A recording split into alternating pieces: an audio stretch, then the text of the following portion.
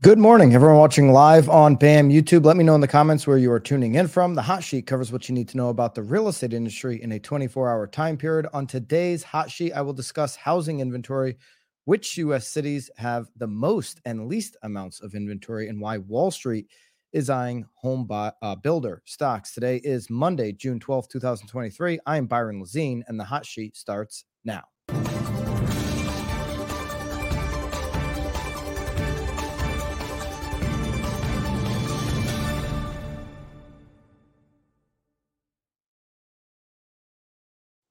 Welcome back to the only housing show that goes live every single day that the markets are open on the internet. This is the Hot Sheet.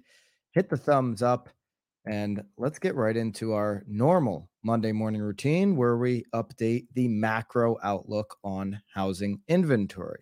Housing inventory has been a struggle all year in 2023 thus far. New listings are trending towards the all-time low ever recorded, and buyers continue to fight over properties in affordable price ranges. We've been seeing drops in inventory at a time period where you normally see inventory increase. Well, active inventory did increase 6,722 for the week in the country, but Logan Mohtashami, who reported this along with Altos Research from Housing Wire, had anticipated much more this week after the holiday week slowed down. So this is an increase, but a bit disappointing in his words, okay?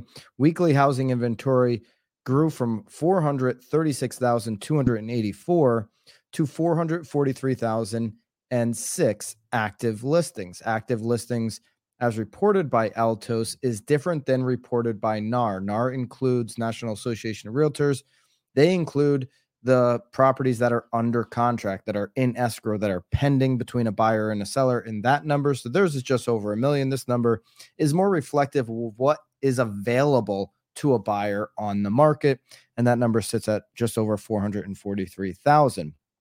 For context, active listings in 2015 were 1,182,681. So almost 1.2 million versus just shy of 450,000. It's almost 2/3 less active inventory. What's available that a buyer can see on RDC, on Z, on Redfin, wherever they're looking? What's available for them in their market to purchase? When we look at the country, that number is almost 2/3 lower than 2015. The same week last year, inventory rose from 368,000 and change to 392, almost 393,000. So you can see last year, same week, a much more significant increase in inventory. And that inventory gap between last year, because we know last year was the all-time low for inventory, that inventory gap between last year and this year is starting to shrink, especially that week over week gap. As we catch up over the next 4 weeks, you may see 2023 touch 2020. That wouldn't be a good thing, by the way, because 2022 was so low. The inventory bottom for 2022 was 240,000. The peak so far this year is 472,000. There's a spread from bottom last year, the all-time low, and to peak this year, which we are still trending in an all-time, near all-time low scenario for active inventory. You can see here inventory, and this is the spread that I'm talking about. We're getting very close to touching 2022's inventory number as we move into traditionally, a season where inventory starts to collect at a little bit greater scale. We didn't see that last week, but certainly we're getting pretty close to those two numbers touching. Of course, in this time period last year, you can see kind of where we were. Not nearly the gap that we saw here during the spring from 2022, when we basically had non-existent inventory February, March, and April in comparison to this year, but still really low inventory looking back all the way to 2012, of course. New listings is well below 2022 and 2021. And I guess, again, this year for new listings, unless we get something in the second half, that we're not expecting, new listings is trending at the all-time low ever recorded. And we did get a pop here in new listings this week off of last week. New listings for last week were 63,583. Of course, this time last year it was 86,000. In 2021, it was 79,000. So still trending towards all-time low, but starting to hopefully see some signs, and that's what helped out the most with this active inventory number was the new listing number. I'd love to know, in your market, are you seeing new listings go up? Are you continuing to be flat? Where are you at with new listings? Are you starting to see more inventory come onto your market? Let's look at a few markets here. The 10 listings with the most and least amount of housing inventory on nowbam.com. Okay, let's take a look at what they are. The 10 metros where inventory has increased the most would be Sarasota at 128% up. Nashville, Tennessee, 124%. Austin's at 112%. New Orleans and Tulsa round out the top 5. Raleigh, Wichita, Kansas, Las Vegas, Greenville, and Omaha make out the top 10 there for metros, the 10 metros where inventory has increased the most. These are according to Realtor.com. We'll put these charts down below. You can see here on the map the 10 metros where homes for sales rising the most. Pretty strong grouping in that, southeast to middle of the country. That there's it's kind of where all the inventory major metros are increasing there. And then where the number of homes for sale is falling the most is 3 in the west, and then the rest mostly north and northeast. Okay, San Jose comes in at number 1 with a number of homes for sale, inventory is falling the most. Hartford, Connecticut at number 2, Milwaukee, Wisconsin, number 3, Dayton, Ohio, and Chicago, Illinois make out the top 5. Then you've got DC, Bakersfield, Albany, Allentown, Pennsylvania, and Seattle are in the top 10. So for where number of homes for sale is falling the most, I can't see that comment, Bobby, if that's what you're trying to show me. Love to see it. Love to. I got this late in the way, so pretty slow in Cleveland. Got it. And Cleveland didn't make either of the top 10, right? No Cleveland in the top 10. So where would you say that you are? Are you leaning more towards number of homes for sale rising, or are you still decreasing for number of homes for sale? Which would you be in, the rising or the decreasing category in your market? And which market are you from? Of course, these charts and all of our source links can be found below in the daily download. Just below, just click it once and you'll get those sent directly to your inbox. Okay. Inventory is impacted because of the lack of building over the last number of years. According to Deutsche Bank, the U.S. housing market is still underbuilt. It got worse during the pandemic as household formations boomed far above completions. Deutsche Bank say they've gone from cautiously optimistic to decisively bullish on new residential construction. Okay, more on that, on what they mean. Demand and volume. This is a report from Deutsche Bank last week. If nothing else, the underbuilt narrative is likely directionally correct. Unlike the prior 4 housing cycles since 1970, the data suggests that we have failed in the post-Great Financial Cycle to complete enough homes to satisfy net household formations. This, coupled with views around how many households went unformed in the 2010s, contribute to estimates of how many homes we have underbuilt demand. Aside from the obvious issue that the number ranges from less than 2 million to over 7 million, depending on who you ask, you've heard this wide range over and over again, this number ought to do little more than give us comfort that the risk to demand is skewed to the upside, particularly given geographic and quality mismatches between demand and the current housing stock.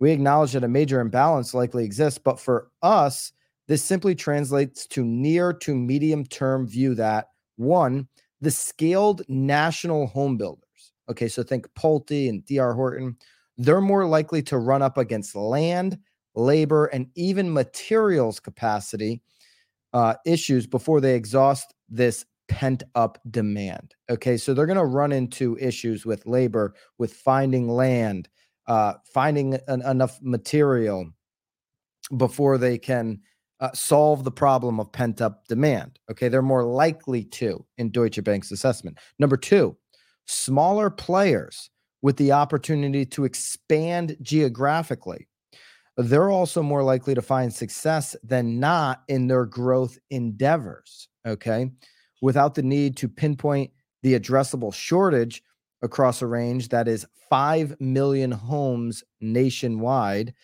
with so basically 5,000 homes would double the size of one of these smaller players, the size of their operation. So huge opportunity for smaller players. Basically, the national home builders are going to run into issues finding land, finding labor, finding material before they can solve the problem. So it's not like, according to Deutsche Bank, it's not like DR Horton and Pulte or smaller players in the building space can go out there and overbuild right now and be like, oh, we just built too much too much inventory and there's not enough demand. They're saying they're going to run into much bigger, much other problems rather before they ever build too many homes. Okay, we've got a couple of charts on what Deutsche Bank is reporting here, or at least one of them right here for you. Cumulative completions. There we go. Cumulative completions versus household formations. You can look at 1970 and the housing booms of 80 and 90s, where you had cumulative household formations formed and cumulative completions. Those two lines are like right on top of each other. Okay. For the first time in all of these last 5 cycles, you've got cumulative households formed above cumulative completions. Okay. So we have households forming at a much stronger, faster pace than cumulative completions. And then the over underbuilt household formations well below where it needs to be right now to meet demand. Of course, this is according to Deutsche Bank. A little bit more on this, of course, obviously, if Deutsche Bank and others are saying that we just don't have enough inventory, obviously, and couldn't build enough homes, then you would imagine that home building stocks are going to be something that Wall Street is looking at. And according to Lance Lambert, this weekend in Fortune, Wall Street is eyeing home builder stocks as investors prepare for the housing market's next move. Okay. So builders, while builders in a fast correcting markets like Reno and Austin had to go much further on mortgage rate buy downs and that type of thing, they've slashed community home prices in some instances. Those incentives and price markdowns are working. Okay. So new home sales are on the rise again. Talked about that. And builder cancellation rates have normalized this spring from where they were in Q4. Rate buy downs turned reluctant borrowers into enthusiastic borrowers. Okay. They're just comparing apples. Okay. I can get that resale, that rate, or I can go get brand new with this rate. It makes it very lucrative for a buyer in this spring market. The post-pandemic home building environment is not the post-apocalyptic wasteland that many were predicting last fall, Deutsche Bank also reports in this report last week. There's growing optimism on Wall Street that incentives like the buy downs will give home builders a housing market edge, not just this year, 2023, but also as long as mortgage rates stay elevated. So if we see a 6+ mortgage rate, builders are going to be in the driver's seat again in the spring of 2024. Okay, not to mention builders are facing limited competition as existing home supply remains tight, and the so-called lock-in effect that is happening right now, where sellers or would-be sellers are sitting on their 2 to 3% mortgage. Okay, so firms like Deutsche Bank and others think the housing market's next move is one where new construction is busy while the existing resale market remains constrained. So if I'm thinking about my 2024 business plan, my end of 2023, it might focus around how do I add a value to a home builder and try to pry them away from that historical in-house, sales team. Maybe there's an opportunity to get in with one of these home builders in your market and at least carve out a piece of the pie for yourself. The builder enthusiasm has translated into a rush among investors to buy home builder stocks, or maybe just invest in the stock if you think these are going to continue to go up. This is not financial advice, of course. 55.9% year-to-date jump in the share price of Pulte Group. That's followed by Toll Brothers up 46.9%, DR Horton's up 25.7%, and Lennar is up 24.2%. That's all year to date. Those are significant gains in a stock market where there's many tickers that don't have these type of gains. In fact, all four of these stocks that I just read off are above the S&P 500 for the year. Okay, take a look at this. All four of these stocks, including NVR, are above the S&P 500 right now. So this is this is since January 1st, 2020, all outperforming the S&P 500. Incredible. Okay, so during the pandemic housing boom period of seemingly unlimited housing demand, builders like KB, Pulte, and NVR achieved huge profit margins as they swiftly jacked up their prices. Okay, so Deutsche Bank researchers also said that we have turned from being cautiously optimistic to decisively bullish on new residential construction. Okay, so they've got all of these stocks at a target well above where they're trading. Their target for Deutsche Bank is $150 target price. They're trading at $114 a share. MTH 200 target price. They're trading at $130 a share. Pulte's a $95 target price. They're trading currently at $72. TriPoint Homes, which would be one of those smaller players that we mentioned, they have a $42 target price. They're currently trading at $32. And Toll Brothers, a $94 target price from Deutsche Bank. They're currently trading at $74. So Deutsche Bank is all in on home builders. Question is, are you all in? Do you see that for your market? Love to know what you're seeing in your market. Do you think new construction home building is the next opportunity to solve the problem? I haven't been as bullish on home building just for the fact that I don't know that you can keep building above median price homes and that there's enough absorption in those pricing categories. I'm talking about the average price of new construction being at $550,000. If that's what we keep building across the country, I think eventually you may meet the demand before you run into those land and capacity problems that Deutsche Bank is looking at. I just don't think an average $550,000 new home product into the future is sustainable. We've got to mix in affordable product, and I think we're a long ways away from solving that problem. I don't have any indication that we're solving the affordable housing problem. We have solved the affordable education problem in real estate. Of course, that's with BAMX. If you haven't checked that out below, you can do so with a 15% discount off the annual subscription. Check out BAMX below.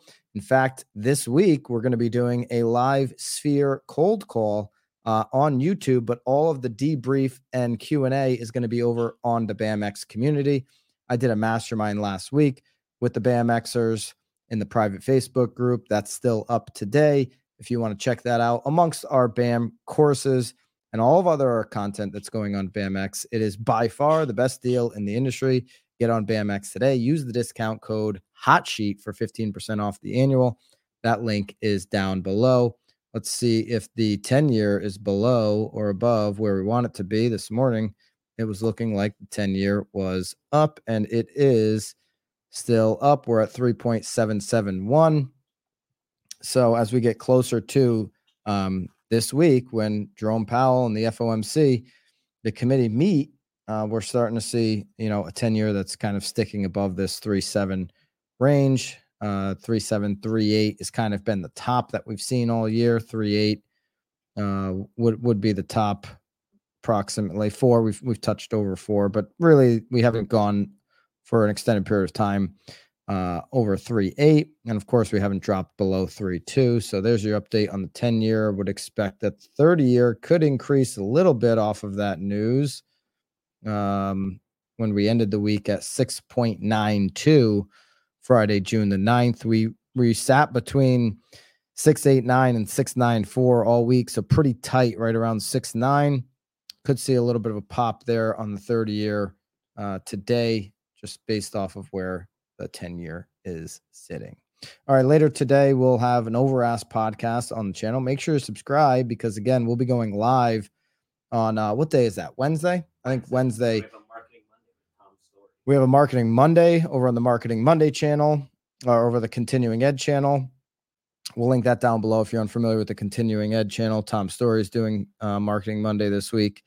And also Wednesday, again, we're doing that live cold call. That'll be on the channel at 4 p.m. Eastern time. Then we'll switch over to BAMX for the debrief, the after party, and the Q&A. Make sure you're up on BAMX. Appreciate you guys jumping in on this Monday. Hope everybody has a great week. And until tomorrow morning, toodaloo.